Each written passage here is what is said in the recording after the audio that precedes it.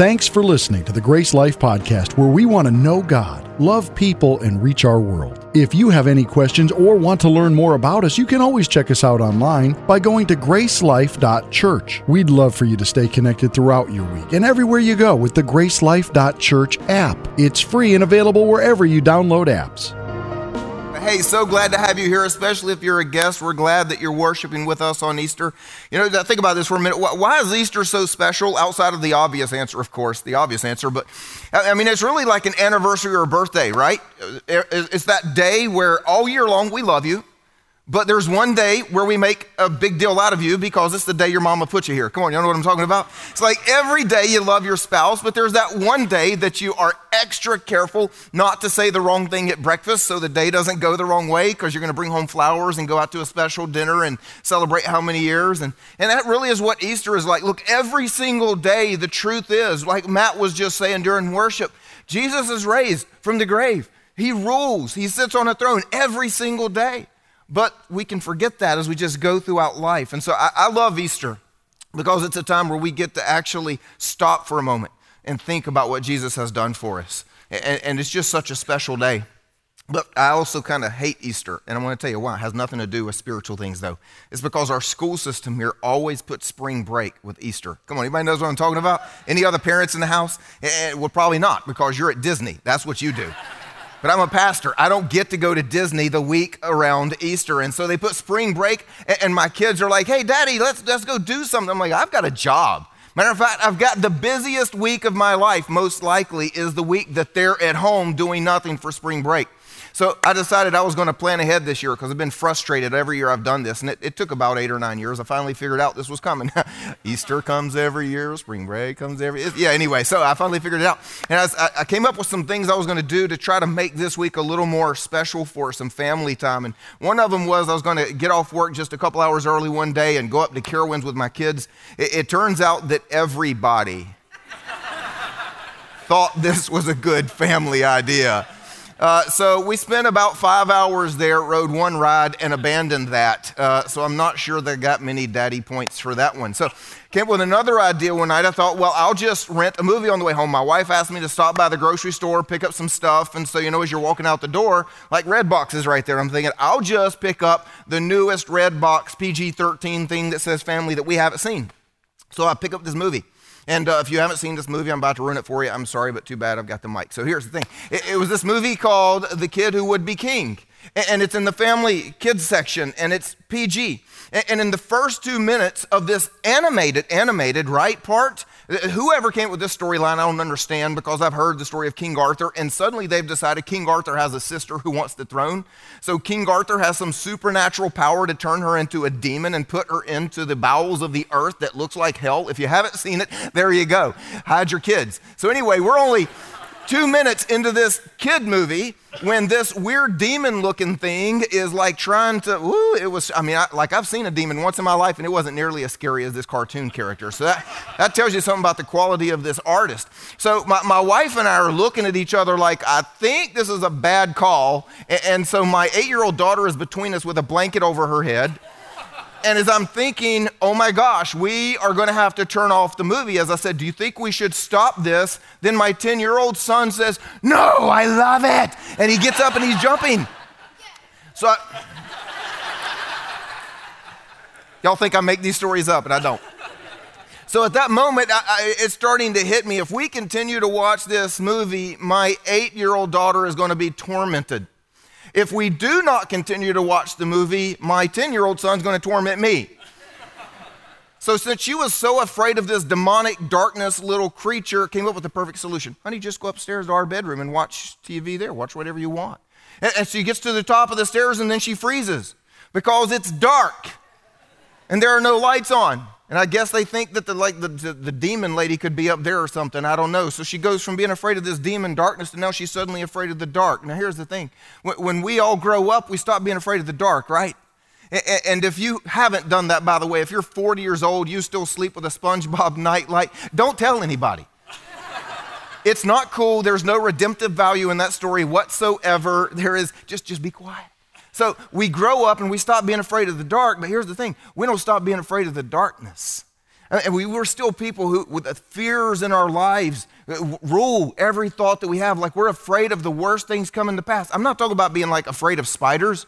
If you're afraid of spiders, you should be. They're freaky little things. I don't know why God made them. They've got 8 legs. They jump out of a tree, land on your head, and wrap you in a cocoon of web you can't get out of before you even move. I'm tormented by a movie my parents should have turned off, clearly. We have this anxiety that the worst things will come to pass. We have little or no hope that God will actually show up in our darkest moments, right? And it's just crazy to think about why we are still afraid of the darkness as we get older. One of my favorite songs, we're actually going to close out with it here in a few minutes. I've asked the worship team to sing it. It's a song called Tremble. And it's a really cool song, but that's not why it's one of my favorite. And we have really cool lights that go with it, and that's still not why it's one of my favorites. It's one of my favorites because it has this line that says, Jesus, you make the darkness tremble. And that's an incredible song. But here's what's crazy. As a pastor, I'll sit in my office and people will make appointments and come and talk to me about what's going wrong in their life. And they're worried about all these things, and they've got all these fears, and they've got no hope. And it hits me, wait a minute. If Jesus makes the darkness tremble, why do we still let the darkness make us tremble? Come on, that's a good question, isn't it? So what I want to do is I want to look at something Jesus said in his final moments of life and see if we can come up with an answer to that question. But more importantly, let's see if we can come up with stopping why we let the darkness make us tremble. So if you've got your Bibles, we're going to be in Luke 22. If you don't worry, everything's going to be on the screen right here beside you. And so in Luke 22, this is at the point where Jesus' life on earth is coming to an end. He's actually just finished what we call the Last Supper. He was just having the Passover feast for the last time with his disciples, the last thing that he was going to do here on earth. And he goes out to a garden. He takes a few of the disciples with him and he goes to pray. And this is that moment where he's saying, Father, if there's any opportunity, if there's any way, if it's your will, please let this pass. But nevertheless, whatever your will is, I'll do. And so that's the moment that just passed. And we're going to pick up the story at what happens right after Jesus prays that prayer in the garden. So chapter 22, verse 47 says, while he was still speaking to his disciples that he was talking to there came a crowd. And the man called Judas, who had been one of the 12 disciples, was leading them. And he drew near to Jesus to kiss him. But Jesus said to him, Judas, would you betray the Son of Man with a kiss? Then Jesus said to the chief priests and the officers of the temple and the elders who had come out against him, have you come out as against a robber with swords and clubs? When I was with you day after day in the temple, you didn't lay hands on me. You didn't try to stop me then. You didn't do anything then. But this is your hour. This is the power of darkness. This thing that you see right now, all of this injustice, all of this hatred, all of this betrayal by one of his followers, all of the apparent triumph of evil, all of the disillusionment that everybody else, whoever followed him, is beginning to feel, all of this is the power of darkness. If you were a bystander at this point, you would say, it looks like darkness is won.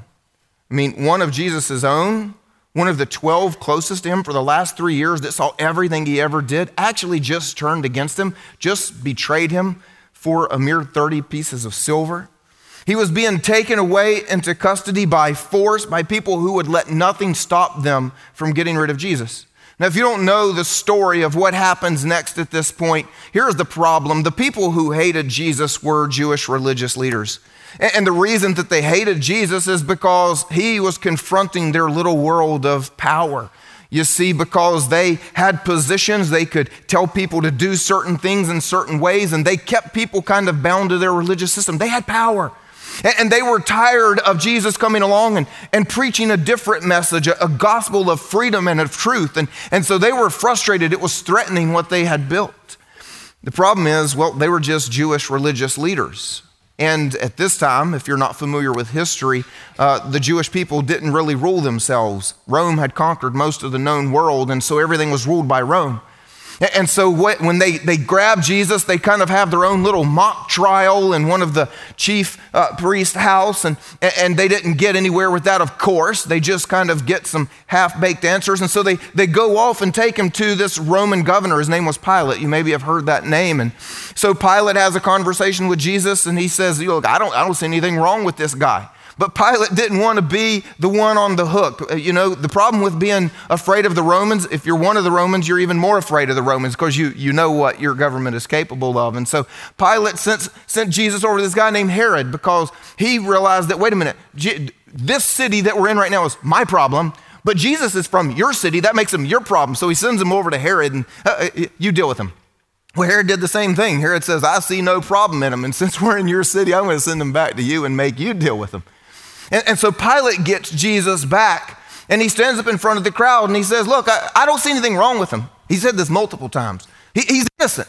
He said that out loud. There's no guilt in this man. And matter of fact, Herod didn't find any guilt in him either. So here's a Roman official declaring Jesus has no guilt. He's done nothing wrong. There's another official declaring Jesus has done nothing wrong. There's no guilt in him. And Pilate says, so here's what I'm going to do. I'm just going to punish him and let him go. What do you mean you're going to punish him? For what? You just said he's innocent. I don't know about you, but I grew up going to church, and I grew up hearing this story at least every Easter, and I'm a logical person. I'm kind of a little OCD, but we'll save that for another day. And so as I'm hearing this story, there's always a detail that I never understood, which is how does a government official declare someone innocent but then actually condemn them to death? How does that work? There's something wrong with this story that doesn't make sense. Well, I'm a bit of a nerd and a history guy, and so I'll have a nerd moment. Anybody want to have a nerd moment with me? Any history fans in here? I actually just learned this a few months ago. I didn't ever know this, but there's a guy that was emperor at the time by the name of Tiberius. Now, he's not as famous as a guy like Caesar, so maybe you've never heard of him. The problem with Tiberius being emperor is he didn't want to be a good emperor. He wanted the power and he wanted the luxury, but he didn't actually want to do the day-to-day of running the government. You know, it's like a businessman who wants paychecks but doesn't want to go run his business. And so Tiberius actually just packed up and went and lived on an island in the middle of the Mediterranean and never came back to Rome. He's like, I'm just having a great life over here. Look, blue water, white sand, and I'm the emperor. It's as great as it could ever be. But here's the problem. He wanted to stay on his happy little island, and in order to stay on his happy little island, Rome had to stay peaceful. So he made it very, very clear. If you like your job, if you like your life, you will keep things calm at all cost. And so what Pilate knows at this point is that this mob that's standing in front of him, Tiberius will hear about. If this mob rises up into some kind of riot and causes destruction all over Jerusalem, Pilate knows he is likely to be dead. His best case scenario is poor and tossed out on the streets and a has-been. But that's best case scenario. Most likely he's going to be dead. On the other hand, Tiberius will never hear that some little Jewish guy who supposedly was innocent got killed. Nobody will ever hear about that. And so Pilate actually lets the crowd vote because, again, all he cares about is self-preservation. He multiple times has already said there's nothing wrong with this guy. He's innocent. He's not guilty. But in his own self-preservation, he stands up in front of the crowd and says, so here's the deal, I'm going to let y'all vote. Because basically, I just need to keep y'all happy. I need to keep y'all happy so I stay alive. If y'all stay happy, so here's what we're going to do. Over here, we've got a murderer. And over here, we've got an innocent guy named Jesus. I'll let go whichever one you want to let go. And they shouted and they voted to let free the murderer, the one who had done something wrong, and instead to crucify the innocent Jesus in his place. And so the innocent Jesus was crucified as the guilty murderer would let go, as a picture of what Jesus would do for all of humanity for the rest of life. Let the guilty ones go while the innocent one pays the price. And so he was tried, accused, condemned, and sentenced to death. Now, as he hung on a cross where he died, he said something else in his last few moments. This is a chapter later if you're looking with me in your Bible. It's Luke 23. It was now about the 6th hour, that's noon, and there was darkness over the whole land until the 9th hour, which was about 3 p.m. And when the sun's light had failed, and the curtain of the temple was torn in two, and then Jesus, calling out with a loud voice, said, Father, into your hands I commit my spirit. And having said this, he breathed his last. Now, if you were a bystander at this point, you would have said, now, definitely darkness is won. And you know what? Darkness thought it had. I mean, at this point, we've got Jesus who has been taken by force into custody. Again, he's accused, he's tried, he's condemned, he's even crucified, although he's completely innocent. Those who hated him for what he did are victorious. They got their way. Corrupt human power has won. The one who had compassion on the weak and on the poor and healed the sick and preached grace is dead. That's what you'd see if you were a bystander. But let's talk about what you couldn't see if you were a bystander. You see, that was just in the natural realm. That's what a human could see with his own eyes. But there's actually another realm there. It's a spiritual realm. And in that realm, it didn't look like darkness had won. No, in that realm, darkness actually knew it had won. It knew. Maybe you're familiar with the story. A little bit earlier, Jesus had actually run into a man filled with demons. And the demons came up and spoke to Jesus as this man walked up to him. They said, "We know who you are, the Son of God." There was never any doubt in the realm of darkness who Jesus was from the minute he was born. That's why another king, Herod, attempted to have Jesus and every young male anywhere to be found killed because the kingdom of darkness knew who it was that was coming. They had no doubts whatsoever. And so as Jesus hangs upon the cross, they know that's the Son of God right there. That is the Son of God. The precious, the one and only, the supernaturally born Son of God hanging lifeless on a cross. Darkness knew, there was no doubt, darkness knew it had won. Oh, and then there's the devil. We haven't even gotten to him yet, right? Now, here's the thing about the devil. I think the devil knew God better than most humans did. The truth is, I think the devil still knows God better than most humans. I mean, he was in heaven with God, and he seems to understand some things we didn't. Like, he understands this. All humans are sinful, and all sin has to be paid for by death. No exception. No exception. And he also knew God is just. No exception. And so every human will have to die to pay for their sin. No exception. Death was permanent. No exception. No one has ever not stayed dead. No exception. God is just. God follows his own rules. No exception. Jesus is on that cross. Jesus is dead. The devil is thinking, oh, I have won. Darkness knew at that point it had won, and it was ironclad. Like, you know, in a sports game, when there's like no chance of a team winning, there is still somebody in Vegas betting on that team. They're just hoping to strike it big. But at this point, I am telling you, there was not one bet placed in hell that this was going another direction. It was ironclad. Darkness had won and Jesus had lost. It's the only way it was. Have you ever known, like, no matter what, you've won?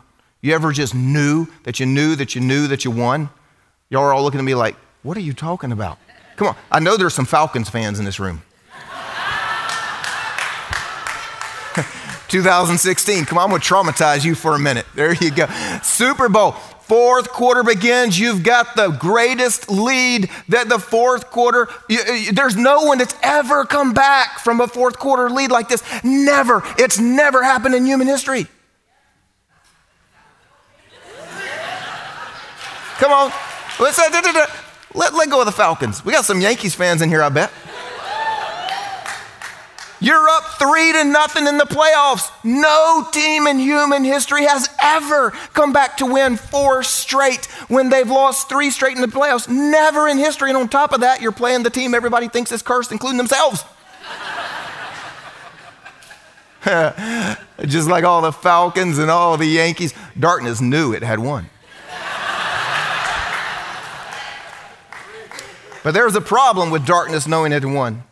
And the first problem is this: Jesus was not taken by force.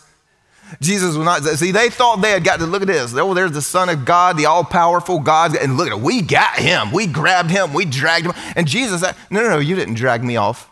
Matter of fact, when they came for him, one of his disciples reached out, took a sword, and got ready to fight to the death. And Jesus said, put that down. Because Jesus had made it clear, no one takes this from me. Ain't nobody taking my life. They don't have one up on me. I voluntarily, willingly give my life because this is actually why the Father sent me. That's the first problem with darkness thinking it had won. The second problem with darkness thinking that it had won is because Jesus was sinless. He may be hanging dead on that cross. And the devil knew that sin had to be paid for with blood. It began back in the garden. That's the reason that as soon as Adam and Eve sinned, that God took some animal and killed an animal to clothe them with the animal's skin. It was because the blood that was shed had to cover the sin that they just made. And the devil knows that as Jesus hangs there and his blood is shed, I want you guys to imagine with me, right? God created us. God gave us an imagination. So just go with me because I don't have a movie to show you here. But just imagine, this part's real. In the heavenly realm, every single one of us, for our name, there is a list of everything we've ever done wrong. That part you don't have to imagine. You can just imagine little sheets of paper in your name. Just write your name at the top of that sheet of paper. See, here's the problem. We have a perfectly holy God, and then we're not. And so every little thing that we've ever done, the smallest infraction against that perfect holiness, it gets written on that sheet of paper under our name. Everything that we've ever done, every attitude, every action, every evil thought, everything that is on the other side of holy, and then everything else, it all gets written on that sheet of paper. And it started as this beautiful white sheet of paper, your name goes at the top, but now there's so many infractions against holiness, so many things written, that sheet of paper is turned black almost with the ink of everything that we've ever done wrong. And the blood of Jesus starts to run. Imagine this with me. And the devil looks. He sees the sheet of paper that says Jesus. Now, the devil's not surprised about this because he knows who he is. He knows that Jesus is the Son of God, the perfectly holy God in the flesh. There's no way the perfectly holy God ever did anything against his own nature. There's never a possibility that the perfectly holy God was ever not holy the whole time that he lived upon the earth. So he knows, and he can look, and he can see, and he's not surprised that underneath Jesus is white sheet of paper. There's nothing for Jesus' blood to cover. Satan doesn't really care because he still looks, and on the cross right over there, he sees the lifeless body of the Son of God. It's okay. Let that blood run is what he's thinking. But what he didn't account for is as that blood started running, it went and found other names. And it found a little sheet of paper, and it said Troy right at the top of it. And boy, that was a messy sheet of paper, wasn't it, Troy? Come on. And as that black sheet of paper, all covered with every infraction written in ink and in the margins and everywhere else, everything that Troy had ever done wrong, ever would do wrong, was already there. And as that blood began to just drench, wash over it, it went from black to red. And then as it kept going, it turned white.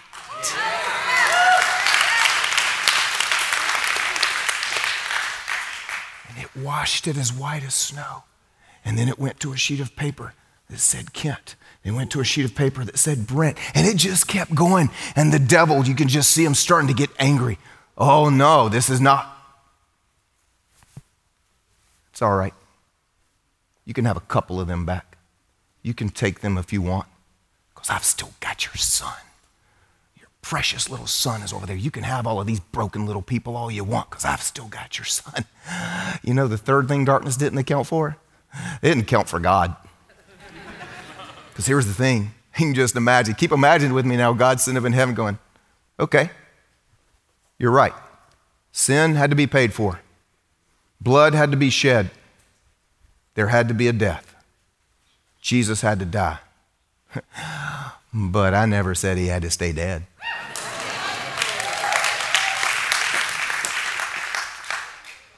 The power of God. You see, you knew who I was. You knew that I had to punish sin. You saw my justice when Jesus died and his blood was shed to pay for the sins of all of those names. Anybody who would ever call Jesus king, their names have been washed white as snow. Yes, you know I'm a just God. Matter of fact, you just saw my justice and then you saw my love, because I didn't make them die for themselves. I made my son die for them. You've seen my justice. You've seen my love. Now watch my power.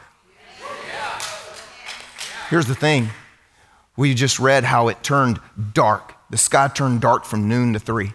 I don't know about you, when I was going to school growing up, I loved when you could kind of turn Bible things into logical, natural things, because then it was easier to believe the Bible. You know, people go, nobody lives in a fish for 3 days kind of thing. So I remember in science class when somebody said, like, this could have been like a solar eclipse. And then you go, yeah, come on, man, that's a solar eclipse. God perfectly timed a solar eclipse with what he was doing. And so then you can kind of believe the Bible. Don't you guys love when you have these divine coincidences that make the Bible more believable? Come on, anybody with me? You're like, yeah, my science teacher, take that one. Yeah, come on. Let me tell you something. That is not a divine coincidence.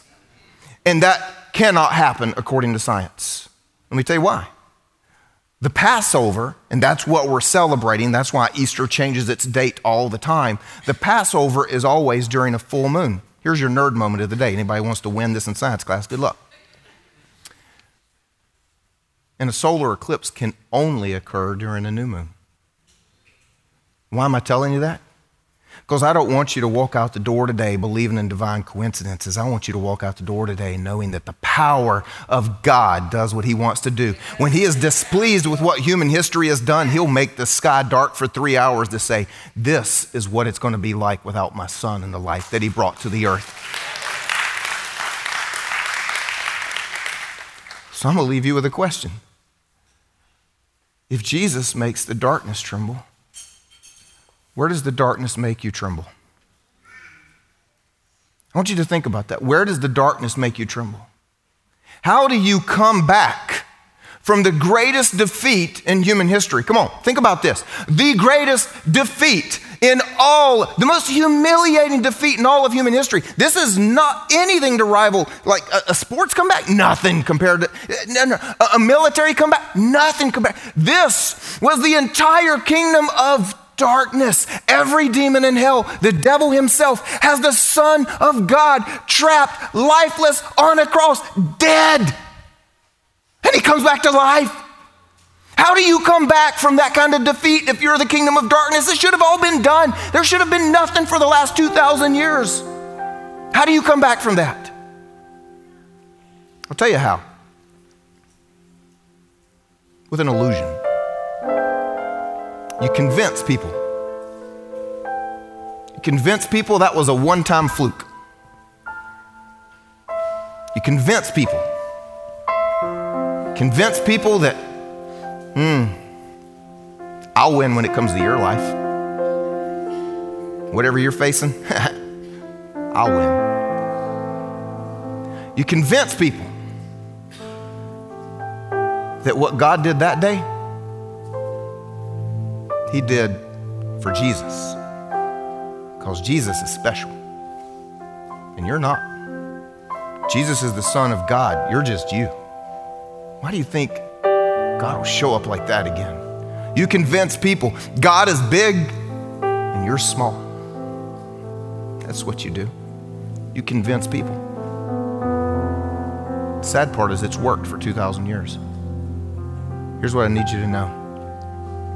Probably the most famous verse in all the Bible. For God so loved the world. For God so loved you.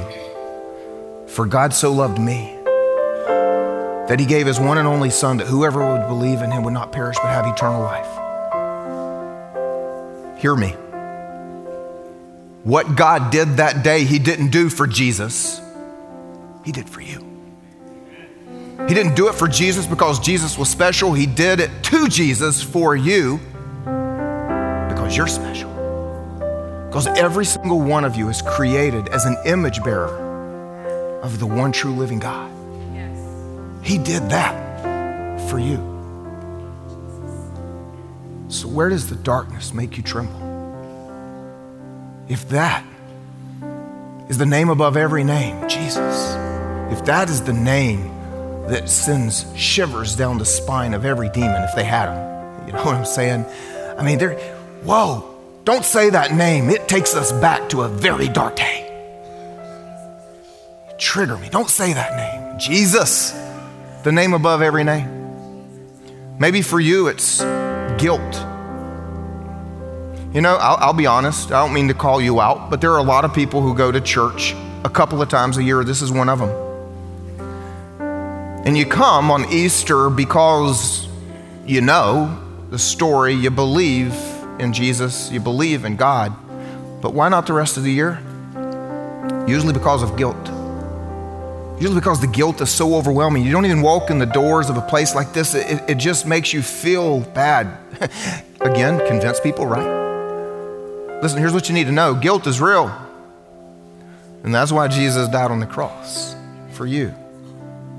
And if the enemy can get you to believe that your name still has this long, ugly list written under it, we'll come back and talk about that in just a minute. If guilt overwhelms you. Maybe for you, when you think about the darkness, maybe it's just your whole life purpose. You think, man, I've made too many mistakes. I've messed up too much. I've gone too far. I'm too far away from God. God could never do anything to fix this. I'm too old, whatever your story is.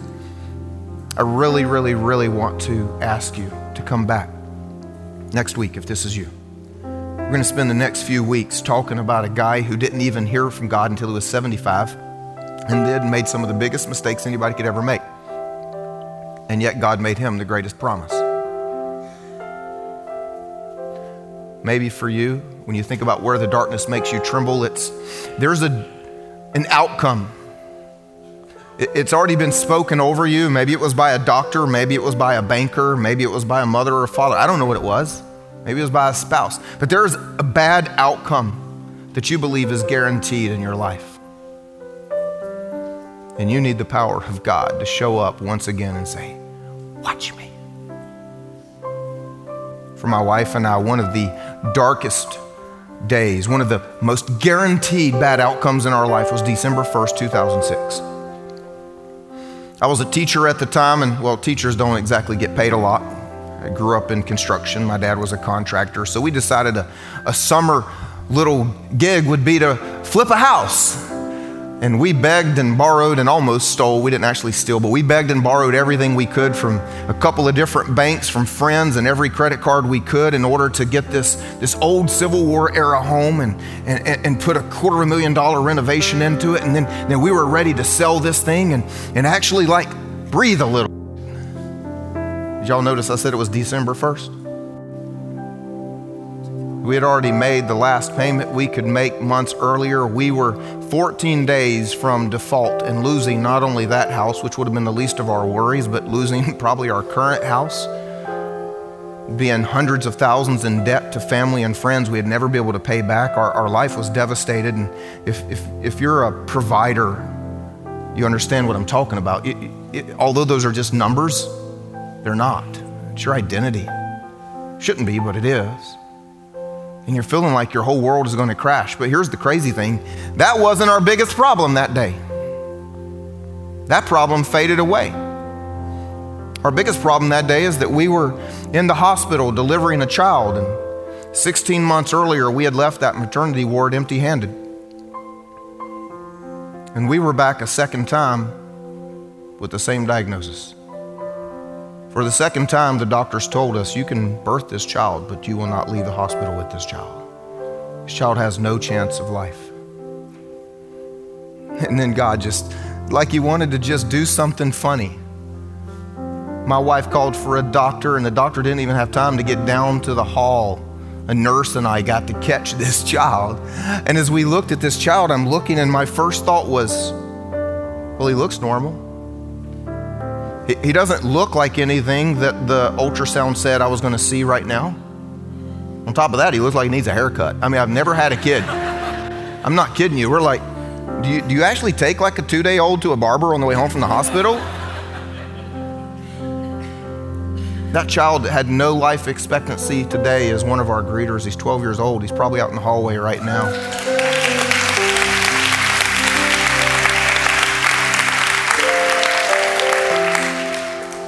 That was the important thing. And the power of God showed up. But just for the fun of it, because God is just that cool. A couple hours later, my realtor called. We had an offer on the house. They were going to close in 14 days. That's just cool. So here's what I want to ask you. Where does the power of darkness make you tremble? And I'm going to ask you to name it. Not out loud. You don't have to say it out loud. Where does the power of darkness make you tremble? Because I want to pray for you. And I want to see the power of darkness humiliated once again. I want to see the power of God come and move in your life. I want God to show up and do for you what only God can. Because, you see, if the reason we were here today was to celebrate the greatest event in human history 2,000 years ago, that would be cool. But we're not here to do just that. We're here to celebrate that God himself, who is still on his throne, who is still doing the amazing things he did 2,000 years ago, before and ever since. The power of God is real. And he makes the darkness tremble. And my hope for you today, when we leave this place, that the darkness no longer makes you tremble. Will you name it? Name it. Where does the darkness make you tremble? I'm going to pray for you right there. Will you join me? Father God, I thank you so much for the victory of Jesus coming out of the grave, being guarded by the greatest army, the greatest soldiers, and they could not hold him. The kingdom of darkness, and they could not hold him. And it showed who you are, and it showed the power that you have, and it showed your might. And God, I pray right now for every person in this room that what they have named, you know the thoughts of every one of us. Every person in this room has named something about what makes them tremble, that makes them believe that darkness is going to win this one, that makes them believe that bad will conquer good. And I pray right now for every person in this room that you will meet them in this place, that you will show up with the same power that you spoke the world into creation, with the same power that you spoke your son back to life, with the same power, and meet every person here right now and show that you are a God whose power still reigns. If you would just stay in a place of prayer. A moment ago, I mentioned that the guilt is real. The guilt is real. Guilt simply is a sign that we are not perfectly holy, and yet our God is. Maybe you're here today and you've heard the story of Jesus, but you've never responded to it personally. Maybe you've also heard the story of Jesus. You've been raised in a church, and your idea is, well, Jesus died for humanity, and I'm a human, so I am good. But what I need to tell you today is, no, you're not. Because although he died for humanity one at a time.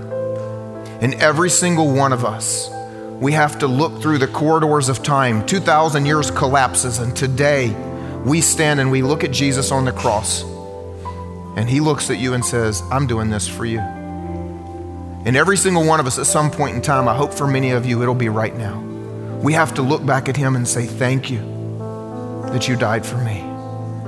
Now I want to live for you. And if you've never done that, I'm going to help you have a conversation with him right now, right where you're seated. Say something like this to yourself and to God. Lord Jesus, I thank you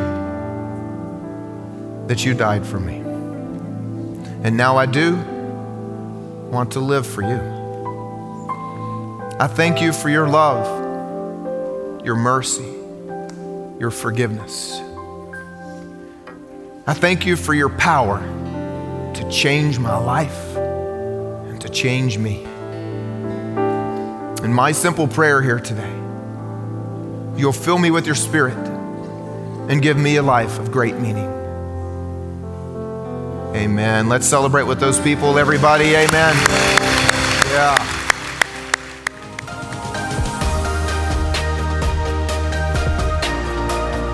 Thank you for joining us for this week's message. If you've made the decision to follow Jesus, congratulations. It's the best decision you'll ever make. If you've been impacted in any way, we'd love to hear about it.